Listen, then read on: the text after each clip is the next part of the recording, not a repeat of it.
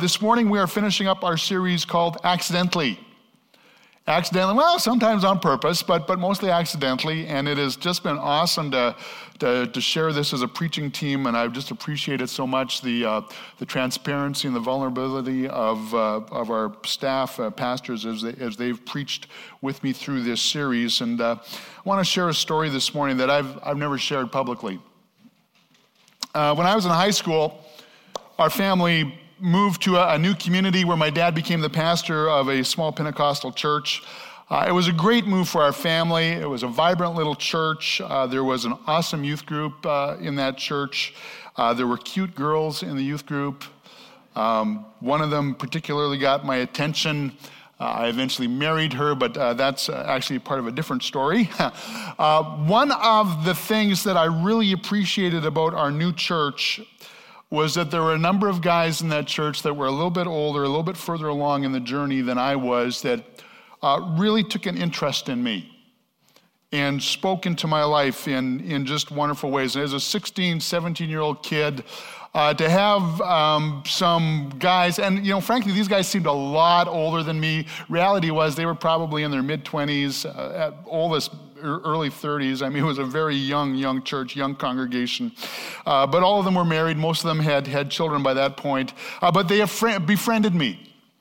And they began to speak into my life and affirm the giftings and the callings to ministry that I sensed God had placed there. And they encouraged me to pursue ministry and to go to Bible college. And so when I graduated from high school, that's what I did. I enrolled in Northwest Bible College, which is now Vanguard, and pursued 4 years of ministry training there. Aileen and I were married during that time. And when I graduated from college, I was excited when this same church invited me to come back and serve as the assistant pastor slash youth pastor slash worship pastor, just kind of the slash janitor, help out around the church kind of guy. And Aileen's family was still in town. My parents were still there. My dad was still a pastor of the church. I'd an intern there for several summers and really felt it was a good fit. The pay was terrible. I mean, this was a part-time gig, and when I say part-time, I mean really part-time. This was part-time, but Aileen and I prayed about it. We felt that this was what God was calling us to do, so we moved back to our hometown. Aileen got a job nursing at the hospital. I got a job at one of the grocery stores in town, and we just began pouring our heart and soul into that little church, into the youth, into the worship ministry. And I had these older guys who were really not that old there cheering me on. I'll flash forward 2 years. My dad had come to the point of wanting to retire, so he resigned as senior pastor, and surprisingly, the church asked Aileen and I if we would consider stepping into the lead pastor role. Now, I was only 24 years old at the time, and so I knew I was young.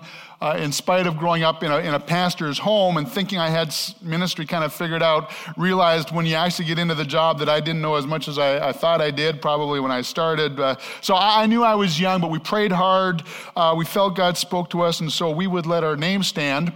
And the church called a meeting to vote on that. The meeting did not go well.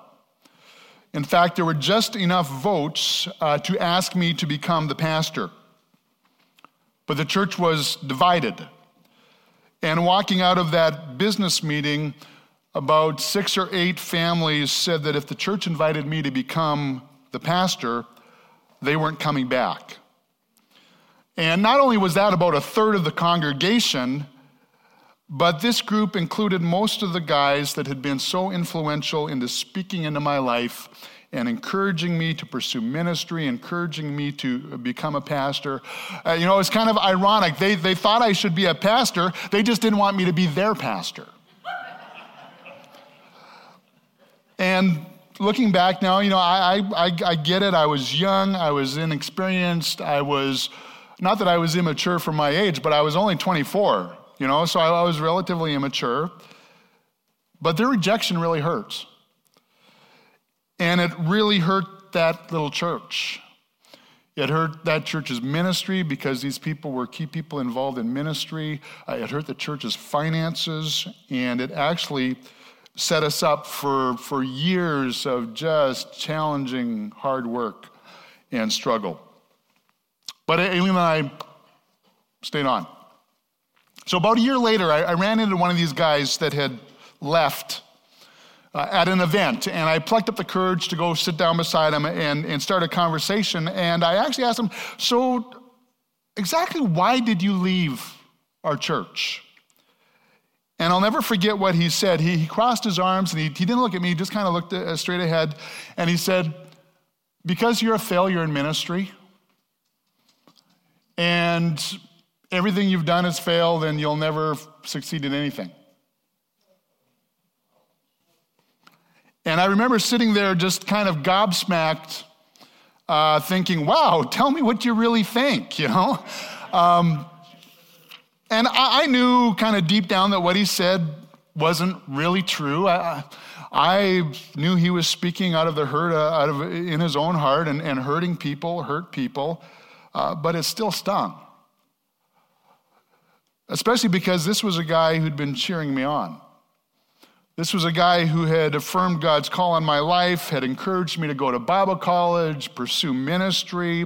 And not only that, but his family was a family that if they had chosen to stay in the church and chosen to continue to serve and support and give and love, would have really helped our little church thrive and grow and pursue the mission that God had called us to in that community. But instead of that, he dug deep to find probably the most hurtful words he could have spoken to me.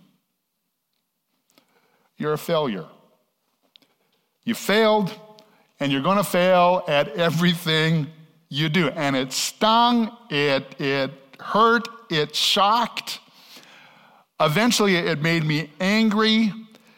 But in that moment, all I could think of to say was, well, I'm sorry you feel that way. And walking away from that conversation, I immediately knew that I could allow those words to make me bitter, or I could invite God to use those words to make me better. And I chose the latter. But I had no clue about the journey that was before me. This morning, we're wrapping up our series called Accidentally, Sometimes on Purpose, and we've been talking about some things in our lives that can kind of sneak up on us. They happen unintentionally, accidentally. Bitterness is one of them. Have you ever tasted something that's bitter? Bitter is actually one of the 5 categories of our sense of taste. There's sweet and sour, salty, bitter, and umami or a savory. And so our tongue is able to perceive these different kinds of tastes, and bitter is one of them. It's broccoli is bitter. That explains a lot about broccoli, doesn't it? It does. I mean, when I read that, saw that, it's like, that makes sense. The rind of an orange, that's bitter. And in small amounts, bitterness adds flavor, but large amounts of bitterness just makes you go, right? Well, that's bitterness of the mouth. Bitterness of the heart is the fruit of unresolved hurt. Bitterness on the inside is the fruit of unresolved hurt. And nobody sets out in life to become bitter.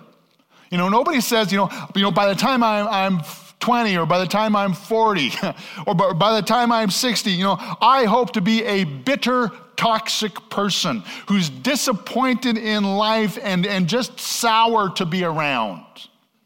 I mean, who says that? Nobody says that. But sadly, that's where some of us end up. Accidentally. Because bitterness isn't something we go looking for. Bitterness finds us. Bitterness is the fruit of unresolved hurt that we experience in life. Psychologist Dr. Leon Seltzer explains it like this. He says, All bitterness starts out as hurt. Anger and resentment is what we're all likely to experience whenever we conclude that another has seriously abused us. Left to fester, that righteous anger eventually becomes, notice what he says here, the corrosive ulcer that is bitterness. So bitterness is the fruit of unresolved hurt, the fruit of unresolved anger that eventually becomes the corrosive ulcer that is bitterness. It will eat you from the inside out, and it can become the defining characteristic of your life. One of the most powerful short stories in the Bible is the story of Ruth. It's a short book in the Old Testament. It's the story of Ruth and her mother-in-law, Naomi. The story starts with Naomi. Because of a severe famine, Naomi and her husband took their 2 sons and left their hometown of Bethlehem and moved to the country of Moab. And they lived there for years, long enough for their sons to grow up and fall in love with some girls and marry. But then tragedy strikes. And first Naomi's husband dies, and then both of her sons die. And it leaves Naomi in this strange land alone and destitute. So she decides she's going to return to Bethlehem. If you know the story, you know that her daughter-in-law Ruth actually decides to go with her, which was amazing. But she returns to Bethlehem, and the community is shocked to see Naomi. She walks into town, and they're like, I remember you. You're Naomi. But in verse 20, she said, "Don't call me Naomi," she responded. And the name Naomi actually means pleasant. She said, "Don't call me Naomi, don't call me pleasant. Instead, call me Mara. For the Almighty has made my life very bitter for me." And Mara actually means bitter. She says, "I went away full, but the Lord has brought me home empty. Why call me Naomi when the Lord has caused me to suffer and the Almighty has sent such tragedy upon me?" You see, Naomi had experienced incredible hurt and pain in her life that had just completely overwhelmed her. Overwhelmed to the point where she was no longer pleasant. She was now bitter. And bitterness had become the defining characteristic of Naomi's life, just like bitterness can become the defining characteristic of anyone's life. Because, friends, that's what bitterness does. If we don't deal with our hurt and don't deal with our resentment, the wrongs that we have suffered will eventually define some essential part of who we are. It takes hold of our very personality. That's what happened to Naomi. And that's what can happen to me or to you. And it could be that, life has taken some unexpected and painful turns. It's ended up in places that you didn't expect, in places that you didn't want. And you've experienced a deep bruising of the soul that has left you reeling and has left you crushed. Maybe it was a business failure where your partner betrayed you, or there was an economic downturn beyond your control and things crashed, or maybe it was a health issue that has just devastated your dreams or taken someone from you that you love, or maybe it's a marriage that has gone sideways or died, maybe because of a partner's infidelity or just because of life stuff that has happened, or maybe you've had children that have broken your heart. In fact, Proverbs says that's one of the roots of bitterness. It says, "Foolish children bring grief to their father and bitterness to the one who gave them birth."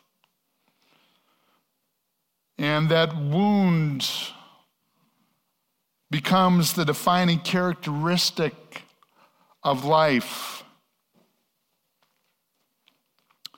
Some of the most painful and serious offenses occur actually between followers of Jesus. A brother or sister in Christ hurts you. Maybe it's a spiritual leader or a pastor, a friend. And David said in Psalm 55, it's not an enemy who taunts me, I could bear that. It's not my foes who so arrogantly insult me, I could have hidden from them. Instead, it's you, my equal, my companion and close friend. What good fellowship we once enjoyed as we walked together in the house of God. And now you're the one that's taunting me. Now you, the one that I used to worship with, you're the one who has become my foe and has so arrogantly insulted me. And I read that and I thought, David wrote that psalm just for me. He put lyrics to the tune of my own heart. Because the closer the relationship, the more potential there is for serious offense and hurts. And the sad reality is that some of us have been so burned, we have been so bruised by those who should have been the safest, the most trustworthy, the most faithful. And we've experienced that, and we've grieved, and we've raged, or we've tried to bury our pain, or maybe we've blamed God, or blamed ourselves, or blamed others. But the wound in our soul has never really healed, and instead it's become a source of infection that leaks its toxic poison into other parts of our lives. And if left unresolved, that toxicity just works its way into us and becomes a defining characteristic of our life, our character, our relationships. Because here's another thing about bitterness. It never just impacts you alone. It becomes something that splashes onto everyone you're close to. Hebrews chapter 12, verse 15 puts it like this. He says, look after each other so that none of you falls or fails to receive the grace of God. Watch out that no poisonous root of bitterness grows. And it's interesting that the writer here would describe bitterness as a plant, as a poisonous root of bitterness. Kind of what's a poisonous root, or a root that doesn't taste very good? Like parsnips that have been in the ground too long, like really bitter. Just like but he says, watch out that no poisonous root of bitterness grows up to trouble you, corrupting many. It corrupts many. That's what happens when you allow the poison of bitterness to infect your soul. Not only does it eat you from the inside out, but it poisons everyone that is close to you. And I've seen marriages poisoned by bitterness. I've seen families and friendships poisoned by bitterness. I've seen churches poisoned by bitterness, because bitterness just doesn't poison you, it corrupts many. It becomes like the corrosive battery acid that splashes and wounds others. But look again at that verse there in Hebrews chapter 12. Because not only does it warn about the poison of bitterness, it also gives the antidote. It gives the cure. Because verse 15 starts with, look after each other so that none of you fails to receive the grace of God.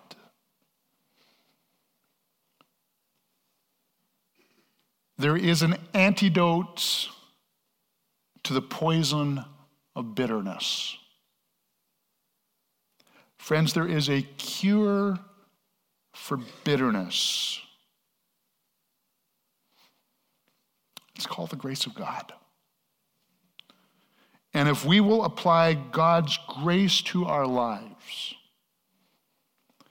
if we will apply God's grace to our hurt and to our pain, God, by His grace, will bring healing. He will and can bring restoration and freedom and wholeness. That corrosive ulcer that is there, that is eating you from the inside out, can be healed by God's grace. So what exactly is grace? Grace is one of those super spiritual terms we use, but probably don't really understand. And part of it's because Grace in Scripture is used in so many different ways. It's so multifaceted and nuanced. But here's what grace, I think, means in this verse here in Hebrews chapter 12. Grace is the goodness of God at work in our hearts through the presence and power of the Holy Spirit.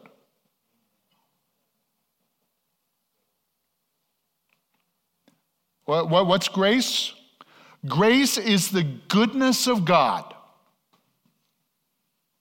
that is at work in our hearts through the presence and the power of the Holy Spirit who is within us. And I know there's a lot of nuance to grace, but I think that's a helpful, not really a definition, but description perhaps of what is going on inside of us when God comes to indwell us by his Spirit. Because a foundational attribute of God's character is his goodness. God is good. And when God comes to live in us, when we give our lives to Jesus and the Holy Spirit comes to live inside of us, the Holy Spirit brings to us and activates within us God's goodness. God's goodness. We sang it this morning. God's goodness is running after me. Well, another way to maybe sing that song is God's goodness is running out of me. Because there's a well of goodness that gets dug in our hearts and then filled up by the Spirit of God when he comes to live within inside of us. There is this supernatural goodness at work inside of us, friends. That's what grace is. It's God's grace. And through what Jesus has done for us and the Holy Spirit's presence in us, there's the ability, because of that grace, that goodness inside of us, to come and suck the poison of bitterness right out of our soul. So how do we apply God's grace to the poison of bitterness? How do we connect that? How do we bring God's healing work into the bitterness? Are you ready for this?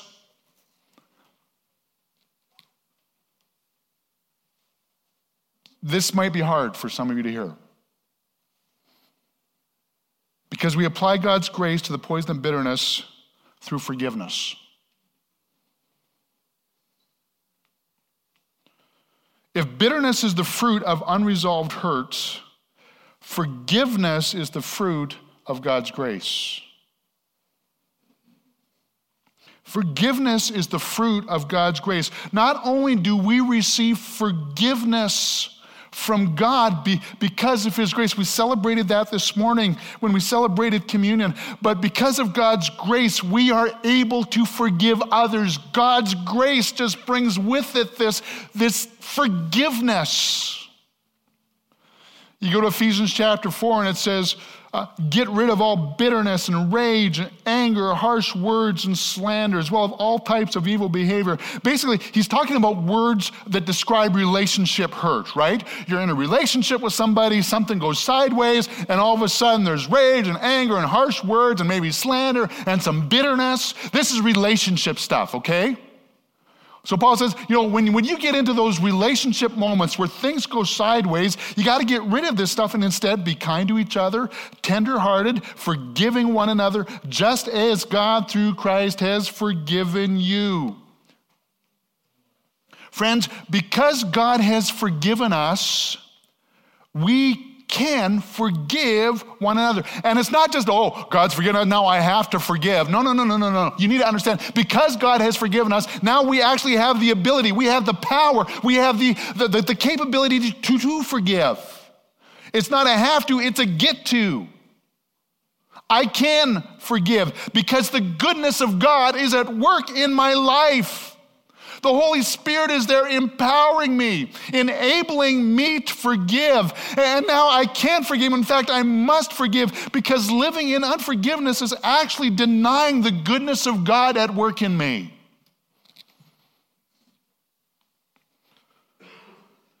Remember how we said bitterness is the fruit of unresolved hurt?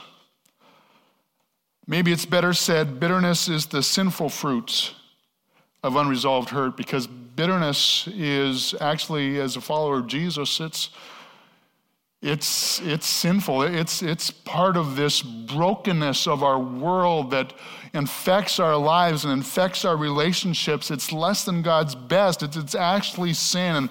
And I know I'm poking at some sensitive, painful things here. But we need to recognize and call it for what it is.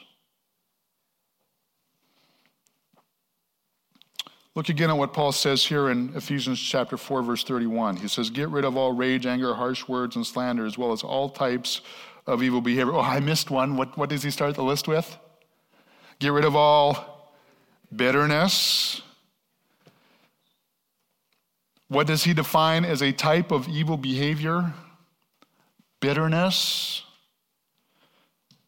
You see, bitterness isn't just something that happens to us. It's something that happens to us because we deny the goodness of God and the work of his goodness and the work of his grace in our lives.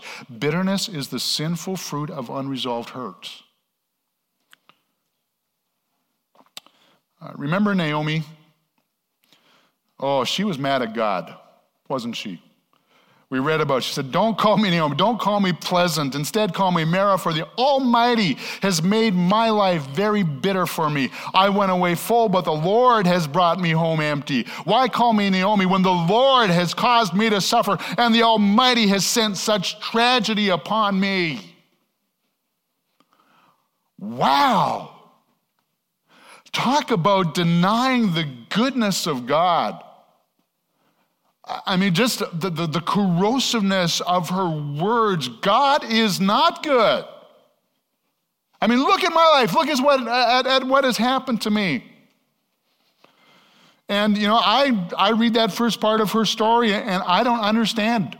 I don't understand why there was a famine. I don't understand why Naomi's husband died, why her sons both died in Moab. But one thing I do understand is that that's not the end of Naomi's story, even if she couldn't see it at the time. And the rest of Naomi's story is actually the story of just how good God is. You just got to keep reading the story, because Naomi had this daughter-in-law named Ruth that was not an Israelite. She was a Moabite. And yet, going back to Bethlehem, she stuck with this bitter old woman that nobody else wanted to hang around. And yet she managed to not only stay with her, but keep her own spirit sweet.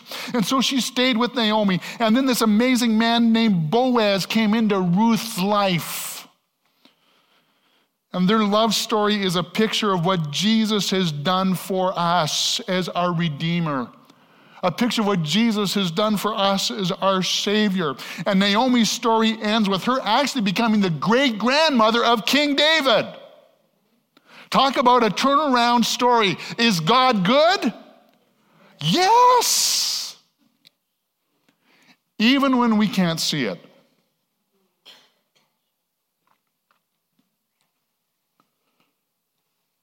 So we apply God's grace to the poison of bitterness.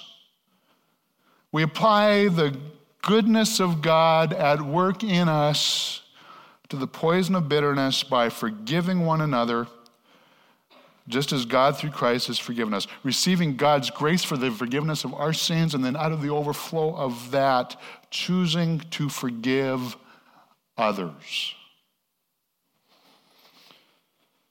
But let's be honest. Forgiveness is something that we don't do well. And some of it's because forgiveness is something that we don't really understand. That's a word that we get snagged on in Scripture.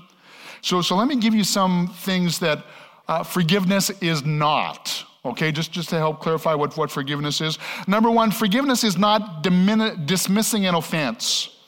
Forgiving it is not just, kind of shrugging it off, pretending it didn't hurt, pretending it doesn't matter. Oh, it was nothing. It was nothing. That conversation I had with that guy, that was nothing. He would just tell you verbal diarrhea, nothing. Now, some things are nothing. Like if somebody beats you to that parking spot and in the Walmart parking lot, really get over it. Like that was nothing, okay? Like don't get bitter over that. But if someone has shot an arrow into your heart and you're bleeding all over the place, You just can't go, I'm good. I'm good. Oh, it's nothing. So forgiveness is not dismissing an offense. Secondly, forgiveness is not forgetting an offense. Forget about it. Just forget about it. Pretend it didn't happen.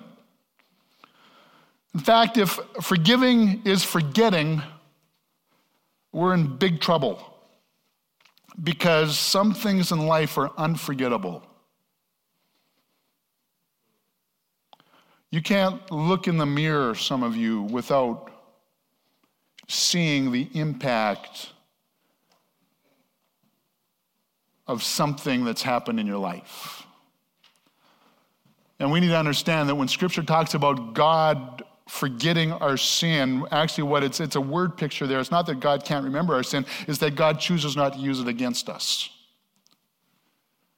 So don't misunderstand what Scripture says when it talks about forgetting an offense. So forgiveness is not forgetting an offense. Thirdly, forgiveness is not condoning an offense. Oh, it's okay. They didn't mean it. Oh, they don't need to be held responsible for their actions. No, it's not that you condone it. And finally, forgiveness, and this is a big one that we get snagged on, forgiveness is not reconciliation. I forgive you, so I guess I have to be your friend. Forgiving someone doesn't mean reestablishing a destructive relationship with someone you can't trust. Reconciliation actually takes two, and it involves repentance. It involves change and rebuilding of trust. So if you're going to reconcile, it takes two parties being involved, but you can still forgive. But forgiveness doesn't mean that you will reconcile. It means that now you could reconcile if the other person wants to do their thing and get right. Okay, so that's what forgiveness is not. But what does forgiveness look like? And man, we're going to wrap this up shortly, but I could preach a whole series on this. Firstly, forgiveness is acknowledging your own emotions. That's where it starts. It's not about denying your feelings. It's not about denying your hurt or your anger or your shame. And for some of us, this is really hard. Some of us are just clued out about our emotions. What are you feeling? I don't know. We really, we need to do some work about getting in touch with, because we don't know. And for some of us, it's just plain hard because we're afraid to go there. We don't want to open that box. And the other thing about acknowledging your emotions is that often it takes time.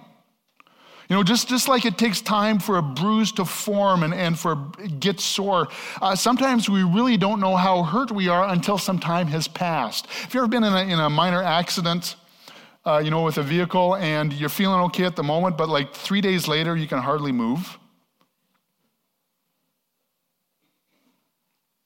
That's something of what happens with the offenses that we experience in our life. Sometimes it takes time for us to understand how hurt we really are. And that was the way it was for me in our first church with that incident. There was the initial sting, but weeks later, I had to admit, I was really mad. How dare he say that to me? How dare he speak that curse over my life? How dare he put our church in such a difficult situation where they couldn't pay me for 6 months?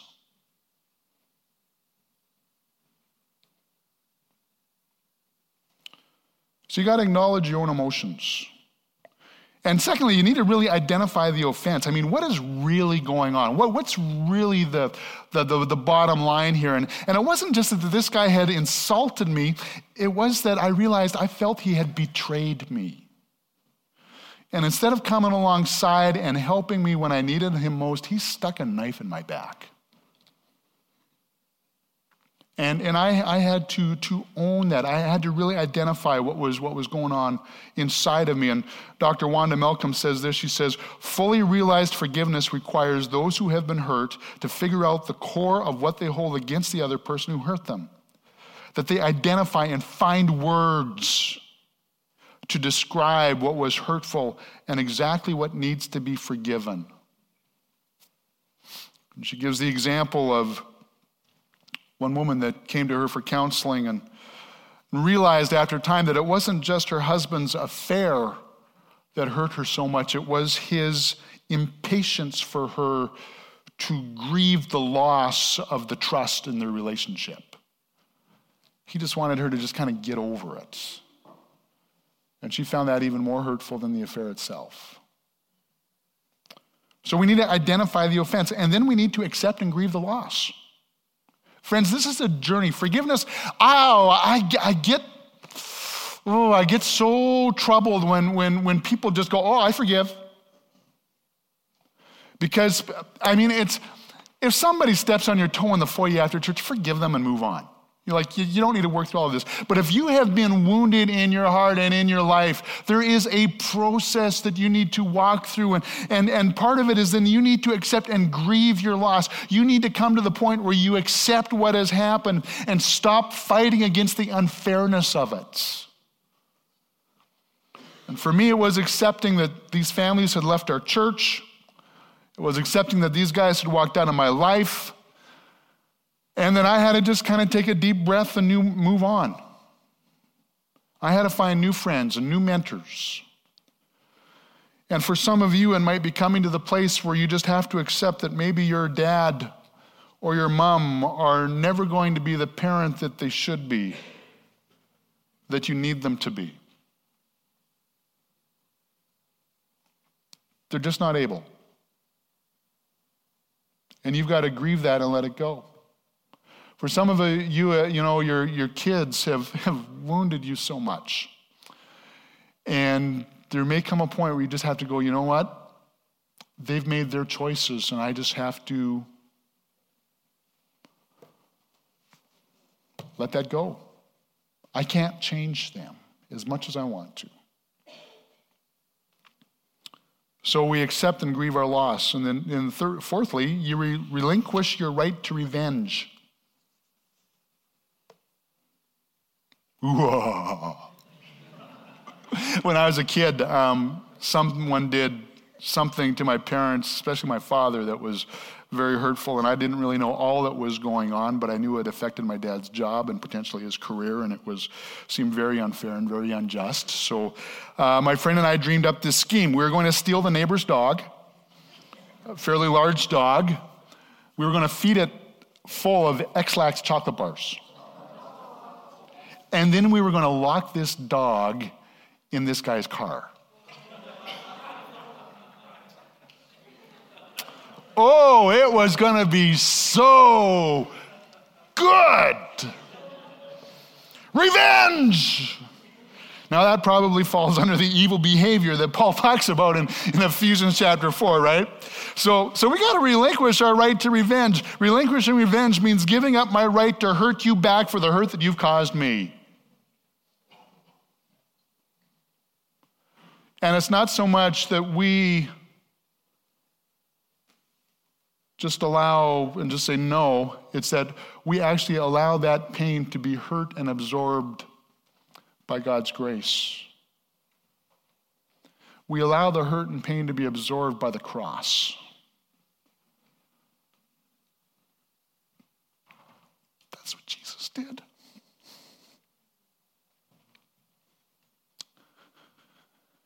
I can let go.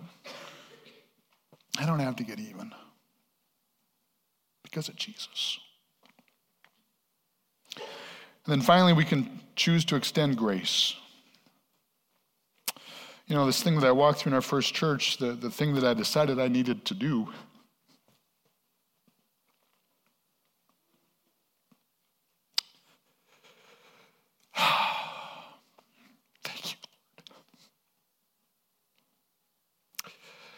I needed to pray for this guy. I needed to pray for his family every day. And not pray that God would smite him down or make him see the foolishness of his ways, but just pray that God would bless him. Pray that they'd find a good church to serve.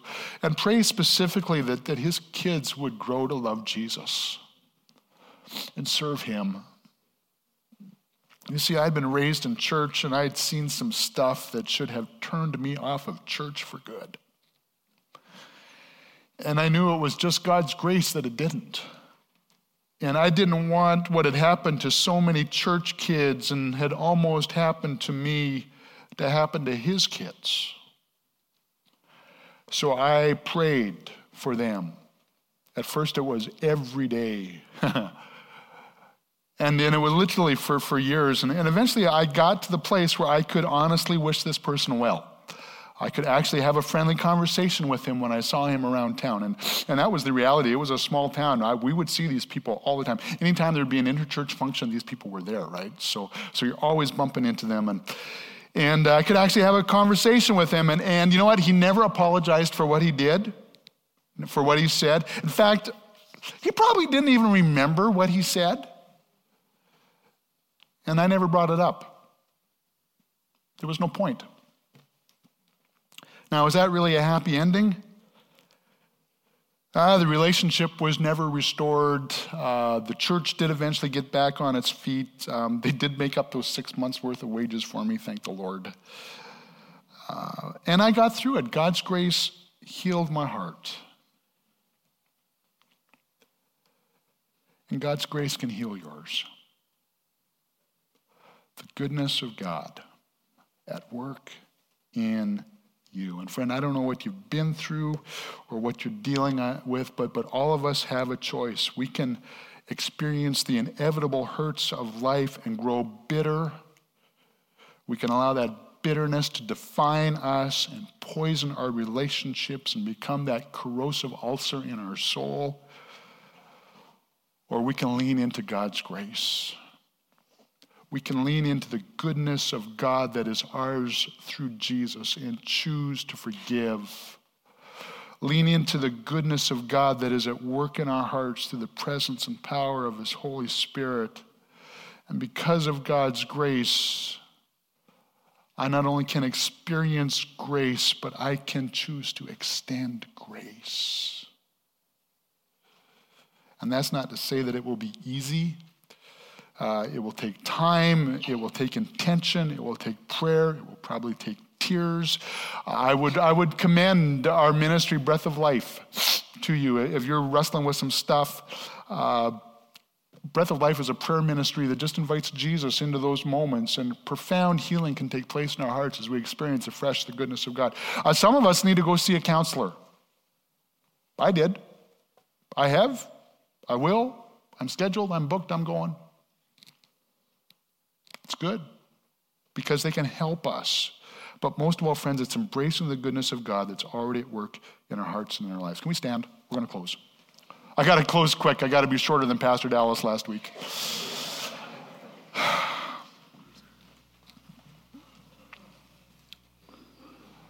Because I am forgiven. Let's go back to that slide, Frank. Because I am forgiven, I have the grace to forgive. Because I've experienced the goodness of God. Because Jesus has come and forgiven me. And now the Holy Spirit is resident in my life. There is a well of goodness that has been dug inside of me. And I actually have the grace, the ability, the power by the whole, not my own. I guess I have to do this. But the power of the Holy Spirit. So if with every eye closed, this is not a moment to be looking around. But if you're in that place this morning where maybe you've walked through some stuff, it might be something big, it might be something little, that's, God knows. I would encourage you right in this moment, would you just lift up your hands? Yeah, hands are all up all over the place. I think every one of us needs this. And can we just declare this? Because I am forgiven, I have the grace to forgive. Can you say that with me right now? Because I am forgiven, I have the grace to forgive. Let's say it one more time. Because I am forgiven, I have the grace to forgive. Father, I am so thankful that none of us are destined to a life of bitterness and anger. But all of us can experience your healing. And Father, I pray for myself and I pray for my friends here in this room, Lord. Some of us have walked through unimaginable pain.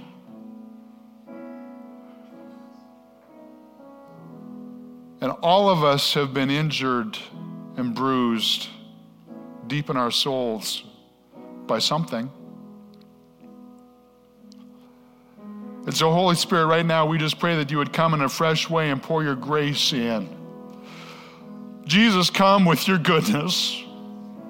Jesus, come with your goodness. We invite the goodness of God to come chasing after us, to come running after us. Goodness of God, fill our hearts. May we profoundly understand what we have experienced in your forgiveness. And may that bottomless well rise up within us, empowering us to forgive those that offend us. Jesus, wrap your arms around us. Move us forward. Lord, for some of us, this is an extremely painful thing to hear. And so, Jesus, right now, I just pray your grace, your love would be so evident. Holy Spirit, come. There's no condemnation. This is not talking down on anybody right now. This is hearing your invitation to healing. And so right now, Lord, we receive your healing. And we choose to take that first step by saying, because I am forgiven, I have the grace to forgive. I choose to forgive. I can forgive because of what Jesus has done for me and the power of his Spirit inside my life. I can forgive. I can forgive. I can forgive. I know I can forgive, not because that's what I'm saying to myself, but because that's the reality of God's work in me. And for some, it needs to be furthered with some prayer ministry this morning, and I would encourage you to connect with Breath of Life, make an appointment with our trained prayer people. They will delight to further God's work in your heart by his Spirit. Some of you need to make an appointment to see somebody, a counselor. But Jesus, right now, we just invite your grace. Activate your goodness. In your name we pray.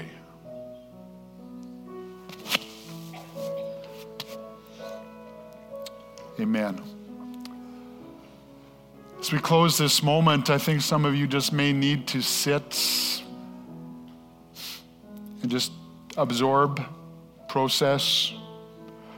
Some of you need to go meet with our prayer team. They'd love to pray with you about maybe something that God's stirring in your heart right now. Maybe it's something completely unrelated. Doesn't matter. Otherwise, friends, let's go be kind to one another. Tenderhearted, forgiving one another as Christ has forgiven us. God bless you.